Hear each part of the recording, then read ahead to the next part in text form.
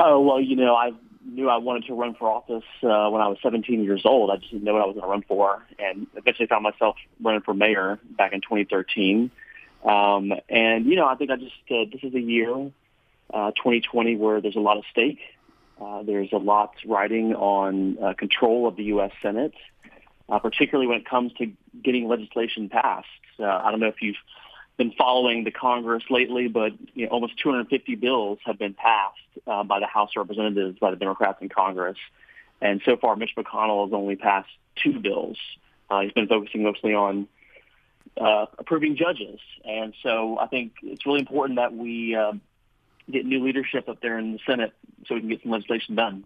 All right, now, my theory was, Ted Terry with us here, mayor in Clarkston, candidate for Senate. You didn't hear this, but my theory was that you and maybe some other Democrats, you looked at Teresa Tomlinson, the former mayor in Columbus, her fundraising total, and you weren't impressed by it. And, hey, I can do that. That the field is still open. Did that have anything at all to do with your decision to get in and at this time? No, the reality is that the seat for running for David Perdue, it's the people's seats, and it's important, I think, to have as many voices as possible, and making sure that we get the issues out there. And I ran for mayor in 2013 and for re-election a few years ago in Clarkston because I wanted to raise the issues. And if you look at the record we had in Clarkston, that's the kind of leadership I want to bring to the U.S. Senate. And so I'm running because I want to raise the issues about raising the minimum wage, about taking on climate change, about creating a system where we have universal health care coverage. Ted Terry, candidate for Senate, mayor in Clarkston. Let's talk about that, the step you propose to take here. If I didn't know anything else, and all due respect to Clarkston, the lovely town and the lovely people in it, it's a town of 10,000 people. Georgia is a state of 10 million people. Just in terms of the workload, that would be a pretty big step up, politically speaking. Are you prepared for that step?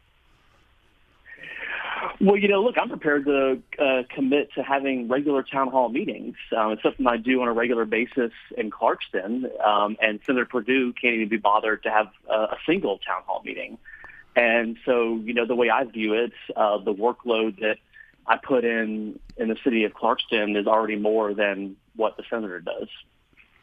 You have said, and I've heard you say, in fact, we played a little soundbite coming in to this segment, I'm the youngest in this race, and I think I've heard you say we're going to really try to mobilize that youth vote. Now, I've had this theory for years, and I think I'm right more often than I'm wrong here. That candidate who depends on the young people turning out and voting, more often than not, that candidate comes out on the short end of the stick. The older voters, whatever else they are, they're dependable voters. Is there enough of the youth vote, and how do you mobilize it to actually get out there and cast ballots? Yeah, that's a good point, Tim. Well, speaking as a young voter myself, and speaking as a member of what will be the largest voting bloc in America in 2020, 80 million Americans will be voting age eligible in 2020. I'm looking for people that will motivate me. And I think if you look at youth turnout, number one, it always is higher in presidential years. Number two, it has been on the rise. And I think this year, with so much at stake, particularly when it comes to climate change and student debt, with healthcare costs, with criminal justice reform, I think that young people are looking to be inspired, and they're also looking to have some sort of representation. And, the median age of the U.S. Senate is over 61 years old right now. And that the voice of the largest generation in our country right now is completely absent from the United States Senate. Again, Ted Terry, candidate for Senate, just announced a couple of days ago. Let's talk quickly about a couple of those issues. You've mentioned climate change. Okay, how do we set and where should we set the global thermostat? Well, I can tell you we're not doing enough right now. And what I do know about just, advocating at the Georgia Public Service Commission, these last 3 integrated resource plans, is that Georgia's natural resource is the sun. We don't have oil wells, we don't have coal mines, we don't have fracking wells, and maybe we have a little bit of wind energy off the coast, but we got a lot of land and a lot of sun. And the reality is that that places all over Georgia, particularly rural Georgia, have some of the best potential for solar investment, which has proven to bring tens of millions of dollars to parts of Georgia that, quite frankly, have been forgotten. And I'm reminded of the economic development director from Twiggs County, who spoke at the Public Service Commission just a few months ago, and she wanted to thank the all-Republican commission for getting a solar farm installed in Twiggs County. It doubled their tax digest overnight, and she asked, can we please have another?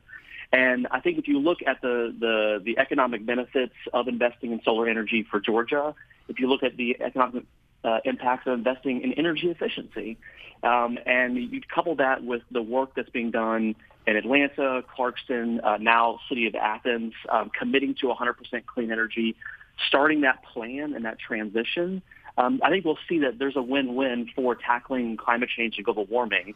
And so I don't know exactly what the thermostat should be, but I know that investing in clean energy is good for the economy, and we know it's good for the planet. Less than a minute here. What's the difference between you and Teresa Tomlinson? Well, number one, I'm not a lawyer, so I do look at things a little bit differently. I've been an activist and advocate on the front lines my entire adult life. I worked my way through college as a nursing assistant in a long-term healthcare facility, so I have a deep passion for the care of our elders, particularly at the end of their lives.